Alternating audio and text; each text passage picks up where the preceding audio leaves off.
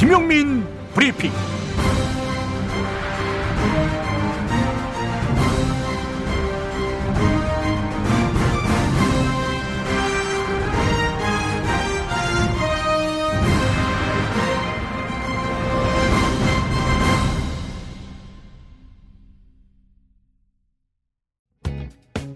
왜 탈모엔 아무것도 효과가 없을까요? 그건 바로 모근 파괴의 원인, DHT 호르몬을 잡아야 하는데 이것저것 써보다가 모낭까지 없어진 겁니다. 여성도 남성 호르몬 증가로 생깁니다. 특허청 탈모 검색하면 2,000개나 나오지만 DHT, 5알파 환원 효소 억제, 남성 120명, 임상 결과 83%는 전 세계에서 저희 모낭 영양제뿐입니다. 이미 탈모약 쓰는 분, 모발 이식하신 분도 호르몬 부작용 없이 2배 효과고요. 가는 머리 두피 트러블엔 뿌리 깊은 샴푸, 머리숱이 적어졌다면 모낭 영양제 스프레이, 18,000원 환불 보장입니다. 1566-7871 뿌리 깊은 샴푸로 검색하세요. 충남 금산의 넓은 인삼밭, 정성농장을 일군 농부아버지 이정열 씨. 자연은 노력한 만큼 내어준다. 그 자연의 마음을 알기에 정성농장을 더불어 일구는 아들 이성규 씨도 아버지에게 배운 것처럼 정직하고 또 성실하게. 정성농장 홍삼은 인삼 재배부터 가공 판매까지 모두 책임지고 있습니다.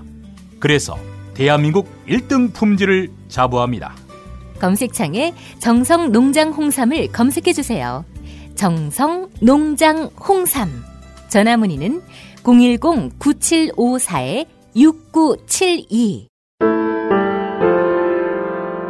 사단법인 평화나무 김용민 이사장입니다.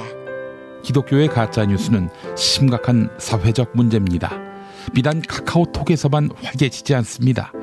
대형교회 목사의 설교를 통해서 유수한 기독교 언론을 통해서 성도를 미혹하고 있습니다. 2020년에 총선이 있지요. 개신교의 부당한 정치 개입, 평화나무가 맡겠습니다. 사단법인 평화나무 후원회원으로 함께해주세요. 로고시안.com LOGOSIAN.com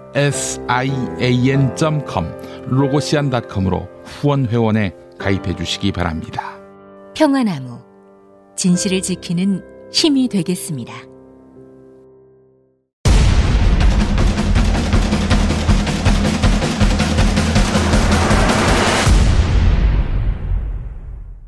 자, 지금부터 피하지방법을 시작합니다.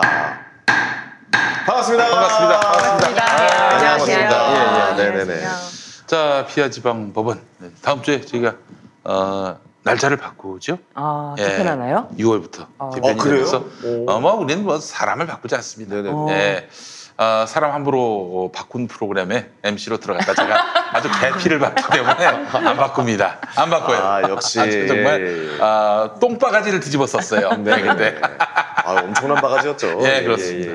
그래서 우리 너무나 완소죠. 뭐 이분들하고 안 가면은 이건 뭐 있을 수가 없는 일이고 여기 한 분을 더 추가해서 갑니다. 예. 추를 더 그러면 투입을 하는 거네요. 회사 입장에서. 항상 그런 식으로만 생각하지 마시고. 그게 아니라 프로그램의 완성도를 높여가지고. 그 사람을 빼고 우리를 나눠주면 되는 거 아닙니까? 쉬운 문제를 뭐 이렇게 그래요. 알겠습니다. 아니 뭐 사실 딴 프로하고 좀 합치는 면이 있는데. 진짜 어떤 분 오시나요? 장용진 기자를. 진짜요? 우와. 장용진은 현장에서 검찰 쪽을 좀 마크하는 방향으로. 그래서 이제 다음 주에 이름을 바꿔야 되는 거 아니겠습니까? 이제 그래서 지금 현재 가칭으로 대꼼찰청을 한번 해보고. 대꼼찰청. 진짜 이름은 기가 막히게 만드시네요. 야, 대단하신 분이에요. 장명 센스는. 그렇습니다. 저 근데 용진이 형이랑 저랑 붙으면 요즘 또 혹시 문제가 생길까봐 걱정이 되긴 하는데. 그렇진 않아요. 나는 유시민이 아니라 김용민입니다. 그럴까요? 시민이 아니라 용민이에요. 용민. 아니 그러면 이게 어떻게 되는 겁니까? 그러면 시간을 바꾸는 거야? 시간을 화요일에서 목요일로. 목요일로 저희가 옮겨볼까? 그럼 정치부심은 어떻게 되는 거예요? 정치부심은 화요일로. 이렇게 바뀌는 겁니까? 이렇게 바뀌는 겁니다. 뭐 저는 개편을 빙자한 뭐랄까요? 예. 그 왜 있잖아요. 회전문. 회전문 편성. 다시 그때 한 바퀴 돌아서. 회전문 개편이라고. 개편을 하긴 해야겠고. 특별한 꼼수는 없고. 근데 사실 목요일이 더 좋은 게 재판이 이제 수요일 날 많이 하고 목요일 날도 하니까 더 생생하게 바로 전달해 드릴 수 있을 것 같아요. 화요일 날 하기에는 약간 지난주 이제 재판이었기 때문에 생동감이 좀 떨어졌거든요. 그런가요? 네. 그래서 조금 그런 부분에서 목요일 날 하는 거는 의미가 있을 것 같아요. 그러니까 재판 같은 게 거의 뒤쪽에 있다 보니까 앞쪽에 하다 보니까 뒤쪽에서 오히려 평가를 하는 게 더 괜찮은 방법이겠네요. 그리고 저는 장용진 기자님 하객진 꼭 챙겨보거든요. 근데 이제 그걸 챙겨보지 않아도 저희 프로그램에서 직접 들을 수 있다는 게 전 정말 너무 좋네요. 기대됩니다. 꿈찰청. 대꼼찰청. 대꼼찰청. 대꼼찰청으로 한번 해볼까 생각 중입니다. 아주 뭐 기대가 됩니다. 그래서 네가 꼼찰청장 하시기 바랍니다. 꼼찰청장. 판사에 이어서. 바뀌나요? 검찰청으로 갑니다, 제가? 그래서 8대2 가는 마에다가. 그렇게 하겠습니다. 안경도 하나 끼나요? 우리 철가방을 들고 나오는. 근데 그거 아시죠? 개갈 때도 나 분장 안 했다고. 여기 와서 해. 대단한 프로네요. 그렇습니다. 여러분, 저 다음 주에 목요일부터 또 이렇게 우리 두 분의 변호사님과 장용진 기자를 함께 만나 뵙도록 하겠습니다. 그래요. 광고부터 갈까요? 여러분. 자, 오늘 쭈꾸미장이 나왔어요. 우리 지난번에 연어장도 먹어봤고요. 또 뭐가 있었죠? 게장도 있었어요. 게장. 껍질 없는 게장. 게살 발린 거. 그거 있었잖아요. 꼬막장. 꼬막장도 있었네. 꼬막장 진짜 맛있었어요. 밥도둑. 진짜 도둑이었어요. 쭈꾸미장으로 여러분 모시겠습니다. 여러분 얌 테이블입니다. 얌 테이블. 뭐 얘기 다 한 거 아닙니까? 얌 테이블이면. 얌 테이블이면 끝이죠. 그렇습니다. 봄 제철 식재료 중에 하나가 바로 쭈꾸미입니다. 쭈꾸미는 피로 회복에 좋은 타우린이 풍부해서 봄에 꼭 맛보아야 할 음식 중에 하나입니다. 타우린 풍부한 거는 또 바카스도 그런데 바카스는 좀 이래저래 좀 음료죠. 요거는 타우린은 천연 타우린입니다. 천연 타우린. 매콤달콤 쭈꾸미 볶음을 드시고 싶다면 고민할 거 없어요. 착한 쭈꾸미 추천합니다. 자, 오늘 소개할 얌 테이블 쭈꾸미장은 볶을 필요도 없습니다. 그냥 밥에 비비기만 하면 끝이에요. 게장도 좋고 새우장도 좋지만 쭈꾸미장은 정말 맛있습니다. 매콤달콤한 양념장에 극강의 쫄깃함을 보장하는 쭈꾸미로 만들었기 때문인데요. 밥에 비벼도 좋고 면과 함께 드셔도 좋습니다. 자, 간단한 술안주로도 정말 좋습니다. 자, 냉동실에 두었다가 자연 해동으로 드시면 됩니다. 냉동 보관할 경우 제조일로부터 1년까지 보관이 가능하기 때문에 유통기한 걱정하실 필요가 없습니다. 장기 보관하면서 간편하게 먹을 수 있는 쭈꾸미장 한번 맛보시기 바라겠습니다. 자, 쭈꾸미장. 김용민닷컴이 압도적 최저가입니다. 얼마나 최저가냐? 이 얌테이블 쭈꾸미장 150g, 인터넷 최저가가 1140원인데 얌테이블 본사 판매가는 8,900원. 근데 김용민닷컴은 얼마냐? 6,900원입니다. 아이고 세상에. 인터넷 최저가보다도 3,000원이나 더 싸다. 이렇게 보시면 되겠습니다. 자, 맛과 영양 모든 게 완벽한 얌테이블 쭈꾸미장. 어디서도 만날 수 없는 이런 압도적 최저가에 여러분들 모시겠습니다. 이제 문제는 품절입니다. 준비된 수량이 모두 소진될 경우 특가 이벤트가 조기 종료될 수 있으니까 지금 바로 김용민닷컴에서 얌테이블 쭈꾸미장을 만나보시기 바라겠습니다. 자, 오늘 어떤 얘기부터 해볼까요? 윤미향 당선인 한명숙 전 총리 정경심 교수 14차 공판 이렇게 세 개 시점이죠. 윤미향, 한명숙, 정경심 이렇게 세 분 다 여성이네요. 그러시네요. 일단 양이 많은 걸 먼저 하죠. 그렇죠. 한명숙 전 총리 사건이 제가 이제 1심, 2심, 3심을 이제 또 우리 단체 단톡방에도 올려놨지만 그 양이 너무 많습니다. 너무 많아. 그 1심만 해도 이게 10포인트로 해도 120페이지예요. 10포인트로 했을 때 간격도 180, 100 되게 막 빽빽하게 줄간 간격. 줄간격도 빽빽하게 했을 때 이게 거의 뭐 소설책 한 권, 얇은 소설책 한 권 정도의 분량이에요. 이 내용이. 근데 내용이 그런데 사실은 이게 왜 이렇게 내용이 긴지 뭐 여기서 이제 우리가 봐야 될 게 무엇인지 왜 판단이 잘못됐는지 좀 그런 점에 대해서 저는 좀 말씀을 드리고 싶어요. 자, 그러면 제가 한번 이런 질문을 던져보겠습니다. 그 저쪽에서 얘기하기를 한명숙 전 총리 검찰이 그렇게 뭐 잘못된 수사를 해서 뭐 말하자면 그 한만호 씨를 겁박해서 또는 한만호 씨하고 깜빵에서 같이 살았던 사람들 겁박해가지고 그렇게 해서 허위 진술을 받아냈다고는 하지만 그 한만호의 비망록을 포함해서 모든 한만호 씨가 부당하게 말하자면 수사를 받았고 강요된 답변을 했다 이렇게 네. 이야기한 내용까지 다 대법원에 갔지만 네. 대법원은 네. 재판관 전원이 최소한 한명숙은 3억은 받았다 이렇게 지금 판단을 한 것이고 그렇기 때문에 지금 이제 와가지고 한만호 그 진술이 뭐 말하자면 검찰의 압박에 의해서 협박에 의해서 그렇게 나온 것이다. 진실과 무관하게 한만호가 그렇게 검찰의 협박에 굴복해서 발언한 것이 아니다. 이렇게 얘기합니다. 예, 제가 그러면은 열심히 대비를 해왔기 때문에 예. 차근차근 한번 살펴보도록 할게요. 차근차근 살펴보는데 예. 마지막 대법원도 이제 뭐 8대5로 뭐 8명은 9억 전부다다. 그리고 한명숙이 9억을 먹었다. 네, 5분은 3억에 대해서는 아무래도 좀 그래도 받은 게 아니냐 이제 이런 취지로 판단을 한 부분이 있어요. 그러니까 최소 다 3억이라고 재판관, 그러니까 대법관 13명 천원일치로 의견이 모아졌다. 일단 결론부터 그냥 말씀드릴게요.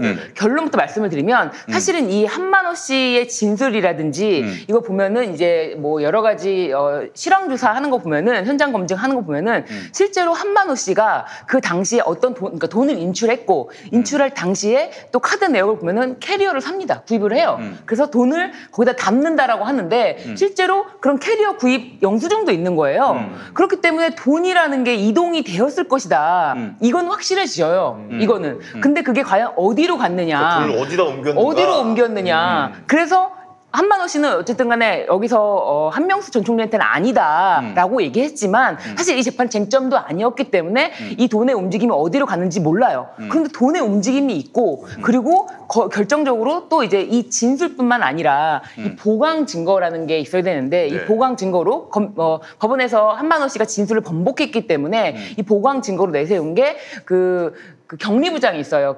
이제 한신건영의 격리부장이 작성했던 그 장부가 있어요. 이 장부라든지 뭐 그 백데이터라든지 뭐 그런 게 있는데 거기 보면은 5억 원에 대한 비자금 그리고 의원 이렇게 써 있고 한 이렇게 가필되어 있는 게 있었어요.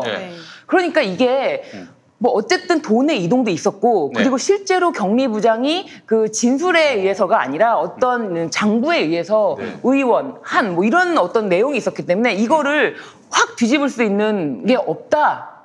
그리고 그 3억 원에 대해서 말씀을 드리자면 이제 원칙적으로 그 한명숙 총리가 받았다라고 하려면 한명숙 총리가 알아야 되잖아요. 그 받은 사실을 알아야 되잖아요. 인지해야죠. 근데 그렇죠. 받은 사실을 알아야 되고 뭔가 지시를 해야 되고 그런 건데 그런 알았다라고 볼 수 있는 게 하나도 없어요. 그 이제 3억 중에는 한명숙 전 총리의 여동생 그분이 그렇죠. 뭐 한만호 씨한테 돈을 융통을 해가지고 전세 비용인가요? 네, 1억 수표. 예, 나중에 돌려주지 않았나요? 네, 그 수표도 뭐 수표 받은 거, 그러니까 다시 이제 말씀을 드리면은 그 3억에 대해서 말씀을 이제 또 다시 차근차근 드리겠지만 일단은 그 돈의 움직임이 있었고 뭐 캐리어를 사고 구매했고 거기 3억이 들어가고 이런 걸 먼저 말씀을 드리면은 그 당시에 다 의심이 되는 상황은 계속 있는 거예요. 예를 들면 1억 수표가 갔던 거. 근데 뭐 이제 하나씩 말씀을 드리겠지만 누가 뇌물을 수표로 줍니까? 그러니까 검찰도 처음부터도 자기네들도 너무 이상하니까 그거를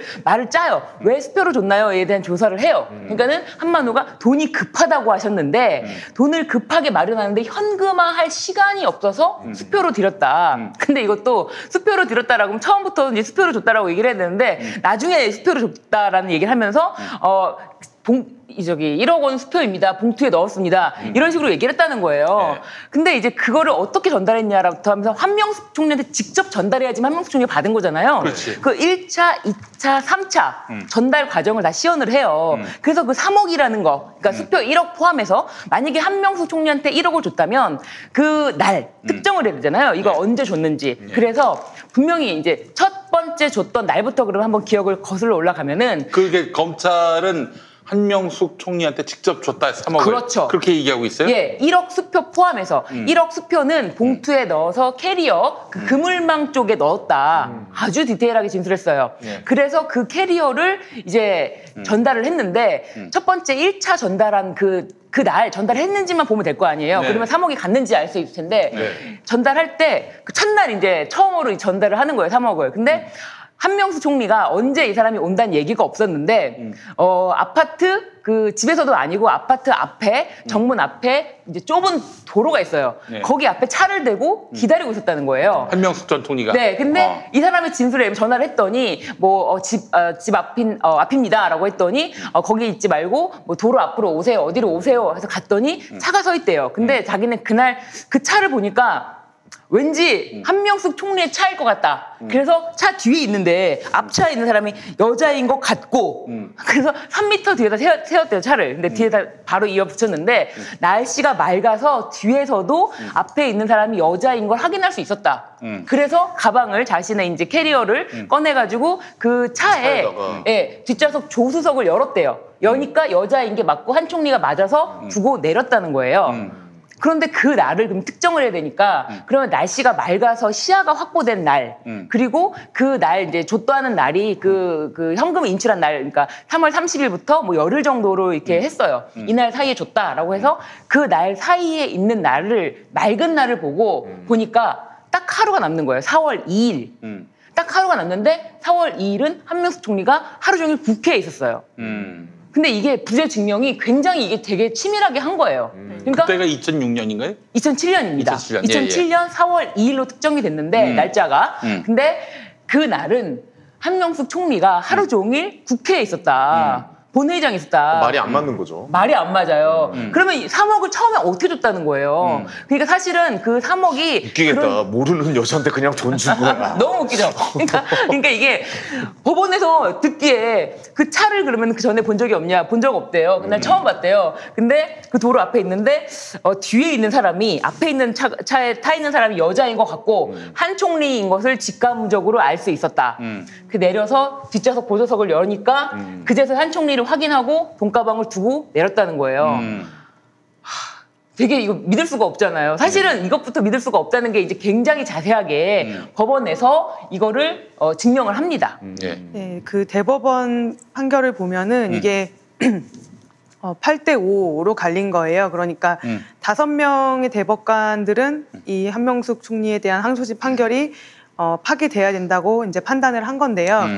여기에서 보면은 그렇게 한만호 씨가 어떤 식으로 검찰청에서 조사를 받았는지에 대해서도 굉장히 상세하게 설시를 하면서 이런 한만호 씨의 증언을 좀 의심할 만한 그런 허점이 많다라고 그렇게 설시한 것 중에 하나가 그러니까 검찰 조사가 이제 2010년 4월 1일부터 2010년 12월 20일까지 70회 이상 출석을 해서 조사를 받은 게 있는데 9개월 동안 70번 이상 출석을 했는데 그럼에도 이제 그 2010년 4월 4일부터 5월 11일까지 단 1회의 진술서와 5회의 진술조서만 작성되었을 뿐 그 밖에 60회가 넘게 검찰청에 출석을 했는데도 그동안 그 한만호 씨가 어떤 조사를 받고 어떤 진술을 했는지 알 수 있는 자료가 아무것도 없다는 거예요. 이제 항상 가면은 검찰청에 구치소에 있는 사람이 검찰청 가서 조사를 받으면 당연히 조서를 꾸미려고 가는 거 아니겠어요? 그렇죠. 70번이 나갔는데 그중에 조서 꾸민 게 6일밖에 안 됐다고 그러면 그 나머지 날은 뭐 했다는 거예요?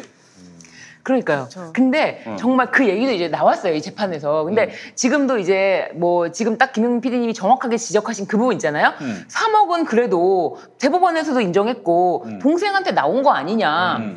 그렇게만 보면 안 돼요. 왜냐하면 이 3억에 대해서는 1심 법원이 그럼 바보가 아니잖아요. 1심 법원이 이 3억에 대해서 그러니까 돈의 수수 이 오간 거에 대해서 한명숙 총리는 전혀 관여하지 않았고 아는 사실에 대해서 이제 자세하게 이제 인정을 하고 그 대신 그 이제 한명숙 총리의 그 업무를 담당해 주셨던 분이 있는데 그분이 사실은 이제 이 사무실이 굉장히 많이 어려워가지고 직원분들이 다 이제 월급을 받아야 되는데 월급을 받을 수가 없는 상태여서 저희도 월급을 50%씩 뭐 반납을 하고 일을 하고 있다. 사실 어려운 상태는 맞았어요. 그러니까 어려운 상태니까 뭐 한 총리님한테 굳이 말하지 않고 그 선에서 도와주겠다는 사람이 나타나서 일부 좀 처리를 하려다가 사실 2억을 돌려주기도 하고 그리고 1억에 대해서는 그냥 어떻게 보면은 이번에 대해서 너무 빌리는 거니까 이제 대여니까 수표로 해도 이걸 문제가 없다고 생각한 거지 단순히 무슨 기부라든지 뭐 그렇게 했으면 수표를 받지를 못했겠죠. 이게 문제가 됐다면. 근데 1차 그 3억을 줬다는 그 한만호의 진술에 의해서 대법원이 인정한 건 아니에요. 왜냐하면 이것도 너무 진술이 이제 증명하려면 너무 여러 차례를 수차례 거쳐야 되는데 일단 원심이 원심이라고 하면 대법원에서 원심이라고 하면 2심입니다. 항소심입니다. 정영식이가 판결한 거. 그렇죠. 네. 항소심에서 무턱대고 9억을 다 인정해 버리니까 이건 아니지 하는 차원에서 어떻게 보면 브레이크를 걸면서 이제 3억에 대해서는 몰라도 나머지 6억에 대해서는 진짜 안 받았다. 그럼 지금 저는 굉장히 금시초문인데. 네. 그러니까 그 3억을 받았다는 거는 13명의 대법관이 다 동의한다. 이 전제가 잘못된 거네요. 아니 3억에 대해서는 어떻게 보면 나머지 5인 분들도 그 부분에 대해서는 좀 이제 뭐 이거에 대해서 인정을 안 한 건 아니까. 뭐 인정을 했죠 한편으로는 그죠? 한편으로는 그러니까 1차 정치자금 수수가 인정된다는 원심이나 다수견의 판단이 잘못되었다고 할 수는 없을 것이다. 그냥 이런 정도로 잘못되었다고는 할 수는 없을 것이다. 이렇게 뭐야 이게 도대체 무슨 말이야 이게? 근데 이게 대법원에서 이 사실관계를 막 이렇게 다 파는 건 아니거든요. 법률심이니까. 그래서 대법원에서는 그게 있어요. 이 사실관계 예를 들면 1심에서는 굉장히 정치하게 이 사실관계 그럼 3억이 어떻게 줬다는 거야? 어떤 방식으로? 어떻게, 언제, 어디서, 누구한테 이런 거를 입증하는 게 이제 사실심이고요. 그러니까 쉽게 얘기해서 1심하고 2심은 네, 그렇죠. 시시비비 그 사실이 있었는지 없었는지 이걸 따진다면은 3심 대법원에서는 2심 판결에 대해서 이게 법리적으로 옳은지 그른지만 판단하는 그러니까 사실은 그러니까 말하자면 2심이 맞는다는 전제로 이게 보는 건데 아주 틀리면은 그렇죠. 이거는 잘못됐다라고 그렇죠. 파기환송을 보내면 그때 다시 사실심이 계속되고 속심이기 때문에 다시 재판을 할 수가 있는 거죠. 법률심이기 때문에 일단 증거를 이제 항소심에서 과연 법정 진술 1심의 법정 진술을 채택하지 않고 검찰 진술을 채택한 것이 자유신증주의에 위반되냐 안 되냐 이 부분을 중점적으로 판단했고 그랬죠. 그래서 사실은 3심에서 엎어지는 경우도 우리가 보도를 통해서 많이 보지만 보도에 나오는 게 전부예요. 솔직히 얘기해서 대부분은 다 2심에서 3심 그대로 인용이 됩니다. 그렇잖아요. 그렇기 때문에 2심에서 유죄 판결, 치명적인 유죄 판결을 받은 사람들이 3심 가서 이게 엎어버리지 못한다면은 굉장히 곤란해진다고요. 그 1억 원 그 수표 부분에 대해서는 저는 이거는 이제 좀 상식적으로는 좀 저도 이해가 되지 않았던 거는 한명숙 전 총리 동생한테 그게 그 1억 원의 사용처가 이제 수표 추적을 통해서 드러난 것 같더라고요. 수표는 굉장히 검찰이 쉽게 그 추적을 할 수 있어요. 쉽게 찾잖아요. 그래서 이 수표가 어디를 갔나 해서 동생한테 가서 전세 자금을 썼구나 이게 바로 딱 추적이 되는 건데. 한 번, 두 번 가면 올리는 거 아닙니까? 그런데 그거를 이런 식으로 만약에 정말 정치 자금이라면 이거는 좀 대여를 한 게 맞지 않나 그냥 저는 그런 생각도 들었고요. 이제 바보가 아닌 이상. 그쵸. 좀 이해하기는 조금 어렵죠. 그래서 이제 그거는 빌린 게 아닌가 이렇게 좀 생각이 드는 거고요. 근데 이거를 추정을 할 필요가 없는 게 1심, 그러니까 우리는 사실심을 다시 헤쳐보면은 그래서 그 1억을 어떻게 수표를 한 총리한테 줬다면 어떻게 줬는데 그걸 추적해야 되잖아요. 그거를 추적하는 게 법원이고 그거를 추적해야 되는 게 이제 사실심 법원의 할 일이란 말이에요. 그래서 추적을 제대로 했느냐가 문제가 돼야 되지 그 1억이 결국에는 뭐 대여냐 아니냐 그리고 예를 들면은 동생이 전세 자금으로 썼느냐 안 썼느냐 이거를 볼 게 아닌 거예요. 그러니까 받았느냐 안 받느냐. 그렇죠. 받지 않았다면 한 총리가 받지 않았다면 사실 이거는 그 재무 담당자이신 그 이제 다른 피고인분이 받는 건 맞아요. 그래서 대여로 알고 그 일부 부족한 전세 자금에 대해서 대여를 했는데 만약에 한 총리한테 줬다라면 그 부분을 입증해야 되는 것이 검찰의 능력인 것이고 그 1억이 확실한 거니까 더 검찰은 한편으로 그런 게 있었겠죠. 이것만 한 총리한테 갔다고 입증하면 이건 끝이야 라고 생각할 수 있었겠죠. 그런데 입증에 제가 봤을 때는 실패를 한 거예요. 그건 안 된 거군요. 사실은 그 1억 수표를 줬다 그 사실 자체는 입증이 아예 실패했습니다. 그러면은 저기 아무리 법률심이라 하더라도 아니 한명숙 동생한테 갔다 이거야. 한명숙 동생한테 간 거지 한명숙한테 간 건 아니지 않는가. 그렇죠. 어린애도 아니고 말이야. 다 나름대로 각자 가정이 있는 성인인데 그걸 왜 한명숙이 받았다라고 한명숙에 대한 뇌물이라고 단언할 수 있는가. 게다가 뇌물로 그렇게 수표로 받았다면은. 그러니까 검찰이 그 부분에 대해서 한 총리한테 일단 줬고 한 총리가 동생한테 건네줬다. 이렇게 검찰이 주장을 한 거죠. 그러면은 증거가 수표의 그 종착점이 한 총리여야 되잖아요. 그러니까요. 그러니까 한 총리한테 먼저 줬다라는 캐리어에 담아서 줬다라는 거를 검찰이 먼저 얘기를 꺼낸 거죠. 그거를. 근데 지금 와서 다 봐도 제가 말씀드렸잖아요. 결국 사람들이 기억하는 거는 동생이 수표는 썼대. 이것밖에 기억을 안 해요. 근데 수표를 어떻게 줬냐. 그 뒤에서 그 1차입니다. 이거는 1차 수표가 들어있는 캐리어 가방을 전달한 방법이에요. 뒤에서 캐리어 가방을 보조문 열고 넣어줬다는 거예요. 그럼 한 총리가 갔다는 거예요. 근데 법원에서 지적을 해요. 아니 한 총리가 뭐 다 무죄증명 이런 거 하기 전에 한 총리가 도대체 그 한만호 씨가 언제 올 줄 알고 집도 아니고 그 아파트 구분도로에서 기다리겠느냐. 그리고 현장 검증을 해서 봤더니 거기에서는 뒤에서 뭐 오는 게 보이지도 않는다. 그리고 더 중요한 거는 거기 검증을 해서 가봤더니 시간을 재면서 차가 몇 대가 지나가는 해본 거예요.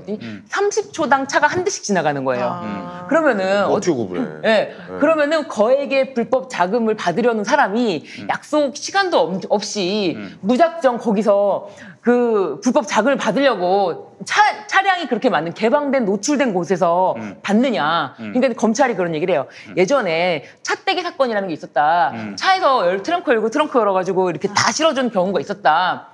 그런 재판 결과를 내는 거예요. 그러니까 법원이 또 그런 얘기를 해요. 그거는 대선 주자가 직접 받은 게 아니라 재정 담당자가 받은 거다. 어떤 사건에서 대선 주자가 대로 한복판에서 차를 대고 내 차에 돈을 실어라. 트렁크를 실으시오. 돈가방이든 트렁크를 실으시오. 아니 그런 대선 주자는 없었다. 그럼 만약에 한 전 총리가 그 1억 있잖아요. 1억을 2007년에 받아서 그 발견된 것이 2009년에 그걸 사용처가 나왔어요.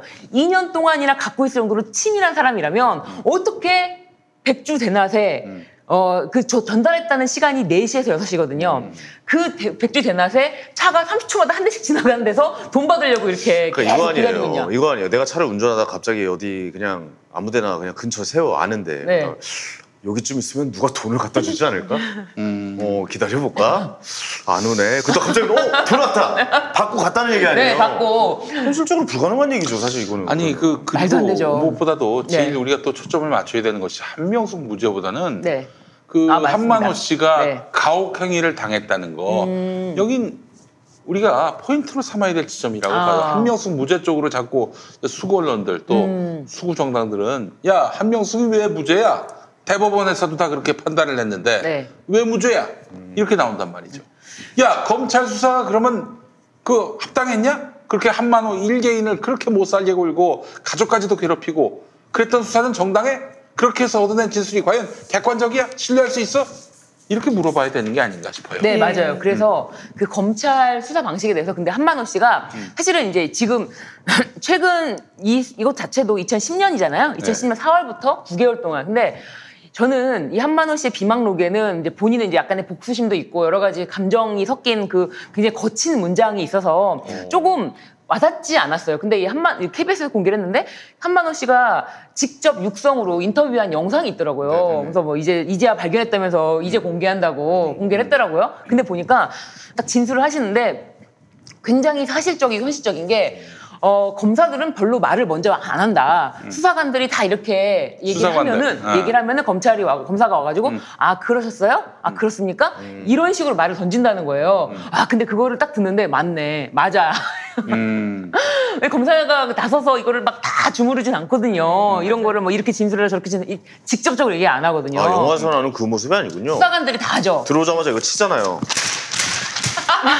이 장면 없군요. 요즘에 그런 장면이 없다는 거예요. 그렇구나. 그래서 이게 70회를 조사받으면서 본인이 굉장히 이제 그 얘기를 법정에서도 했어요. 70회를 왜 불렀겠냐, 나를. 자신이 못 믿겠다면 자신이 70회나 출정했다는 기록도 다 나와 있는데 왜 나를 어떻게 보면 간단한 돈을 줬다는 사건 사실관계를 내가 알고 있는 사실을 그대로 진술하는데 70번이 왜 필요하냐. 그게 말이 안 되지 않느냐라는 얘기도 했어요. 그래서 검찰에서 근데 강압이 있었냐라는 것에 대해서 법원이 판단을 했는데 한만호 씨가 이때까지만 해도 어떻게 보면은 좀 검찰이 나를 강압적으로라는 얘기를 안 했어요. 그런 얘기를 약간 할 수가 없었던 것 같아요. 왜냐하면 한만호 씨한테는 어떻게 보면은 이제 본인의 회사를 찾고자 했던 마음도 있었고, 그렇지. 이제 위증을 결심하게 됐던 가장 큰 이유가 이제 동업을 하던 사람인데 자신의 사업을 이제 어떻게 보면 뺏으려고 했던 사람이 검찰청에 나와서 딱 얘기를 하는 거예요. 야, 이건 어차피 우리가 해도 안 되고 너 협조하고 그러면 이제 가석방 시켜줄 수 있을 거야. 너도 협조해. 이거 너가 뭐 이렇게 한다고 되는 게 아니라 협조해라고 하는데 그때 오히려 뭐지? 되게 현타가 왔던 것 같아요. 되게 이렇게 이게 이 사람이 이렇게 검찰청에 이렇게 함부로 드나들면서 그럼 이 사람이 어떻게 왔지? 검사가 불렀다는 거잖아요. 이런 말을 하는 것도 이 사람 입으로 말을 했지만 누가 말을 했을까?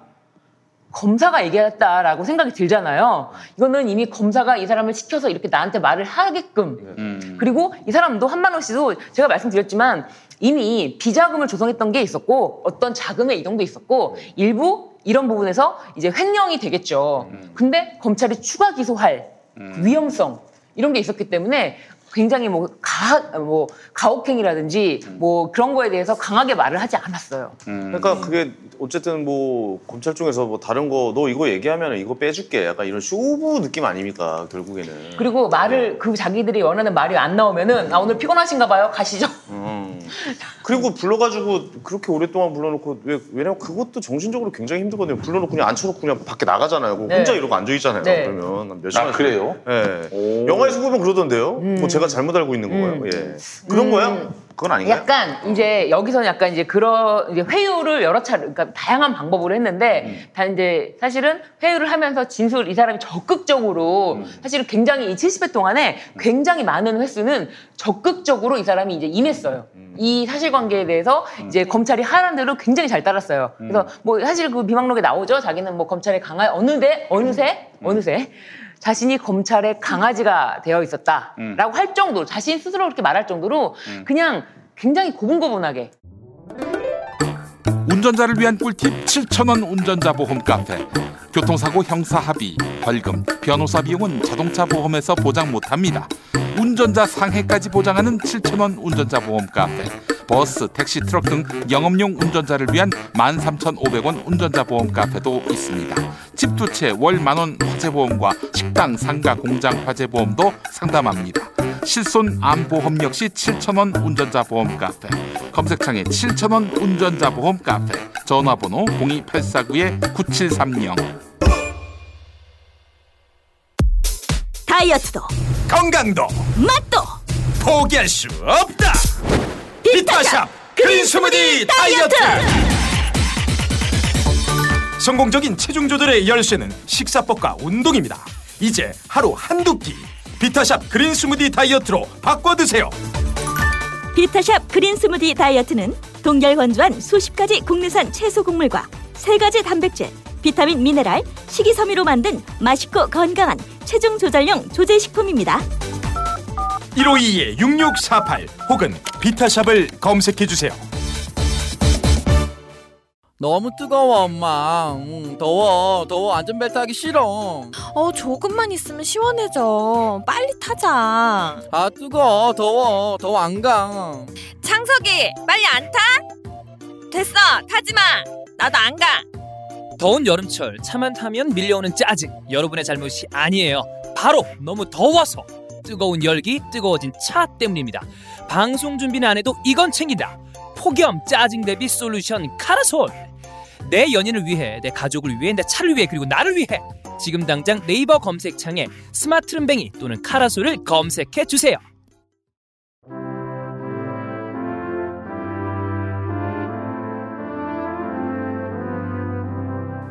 벙커원 교회로 여러분을 초대합니다. 모든 불의와 억압에 함께 분노하며 연대하기를, 다른 사람들의 슬픔과 아픔을 함께 공감하며 우리가 더욱더 난민들과 비정규직 노동자들을 위해서, 이 땅에 소외된 모든 사람들을 위해서 그들에게 더 다가가야 된다는 것을 깨달았습니다. 성경은 사람을 거룩하면서도 더럽고 아름다우나 추하고 천하보다 귀하나 아무것도 아닌 흙먼지임을 이야기합니다.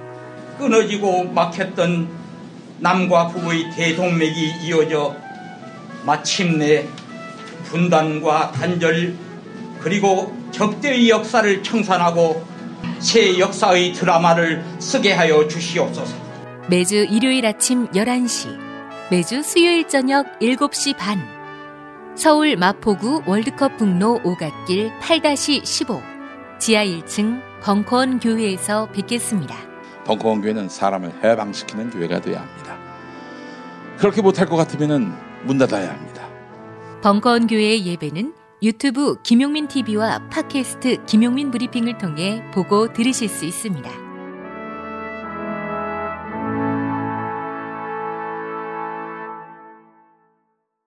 그렇죠. 심리적인 위축이 있었겠죠. 그 한만호 씨 자체가 당시에 이제 약점이 있었어요. 그렇죠. 그러니까 그 특경 사기죄로 징역 3년의 형이 확정돼서 수용 생활을 하고 있었고, 그다음에 또 이제 비자금 조성한 비자금의 사용처를 추궁당하고 있었고, 그렇지. 또 회사에 뭐 경영권을 되찾고자 하는 그런 의사도 있었고, 그런 상황에서 이제 검찰 조사를 이제 7개월이 넘는 기간 이제 수십 차례 걸쳐서 조사를 받게 된 거예요. 대한민국에서 그 검찰한테 사업가로서 걸리면요. 맞아요. 그때는 진짜 힘들어져요. 빠져나갈 구멍이 없어요. 맞아요. 왜냐하면 우리나라 이렇게 말하면 안 되지만 제가 구멍가게에서는 구멍가게의 비리가 있고 또 대기업에서는 대기업의 비리가 있어요. 그렇기 때문에 검찰이 360도에서 털면은 안 털리는 회사는 정말 저는 없다고 보거든요. 그렇기 때문에 그 검찰이 맘먹고 털면 그냥 다 털릴 수밖에 없는 거예요. 그거를 아무튼 그런 사정이 있고, 그래서 사업가가 그래서 이제 검찰과의 친분 이런 것들을 좀 중요하게 생각하면서 이제 좀 그런 우리나라의 불미스러운 일들도 많이 발생을 했던 거고요. 그래서 이제 그 대법원에서 소수 5명의 그 대법관이 의견을 낸 것 중에 또 어떤 게 있었냐면, 그러니까 이렇게 그 한만호 씨에 대해서 어떤 그 약점이라고 할 수 있는 그런 게 있었다. 근데 그럼으로써 이제 허위나 과장 진술을 했을 그런 의심도 된다. 근데 항소심 사실심에서는 검사는 일단 그 한만호 씨가 검찰의 공소 사실에 부합하는 그런 진술을 한 다음에는 그 진술을 번복하지 못하게 하는 방법으로 인위적으로 그 진술의 증명력만을 확보하고자 하였다. 그러니까 일단은 어떤 한만호 씨가 뭐 약점 같은 게 있으니까 그걸로 진술을 일단 유리하게 검찰에 유리한 진술을 받아놓고 그다음에 한만호 씨가 그 진술을 번복하지 못하도록 좀 그렇게 인위적으로 증명력을 확보하고자 했던 그런 의심을 하기에 충분한 사정이 있다. 이런 식으로 또 판단을 했어요. 그것도 무슨 말이야. 참 법원에서는 진짜 알아들을 말로 했으면 좋겠어요. 그러니까 한만호 약점 잡아가지고 이 사람 야, 너 이 약점 까면은 말이야. 너 또 기소돼. 넌 더 죽어. 형량이 더 늘어나. 너 이제 더 이상 희망 없다. 여기서 죽을 수도 있어. 이렇게 막 압박을 넣는 거죠. 네, 아무튼 그래가지고 이제 한만호 씨가 그런 식으로 검찰에서 보정된 진술에 대해서 1심이 시작되고 난 다음에 법관 앞에서 이제 위증죄 선서를 하고 바로 검찰에서 진술을 번복해서 이제 나는 한명숙에게 뇌물 준 적이 없다 이렇게 진술을 번복을 한 것이거든요.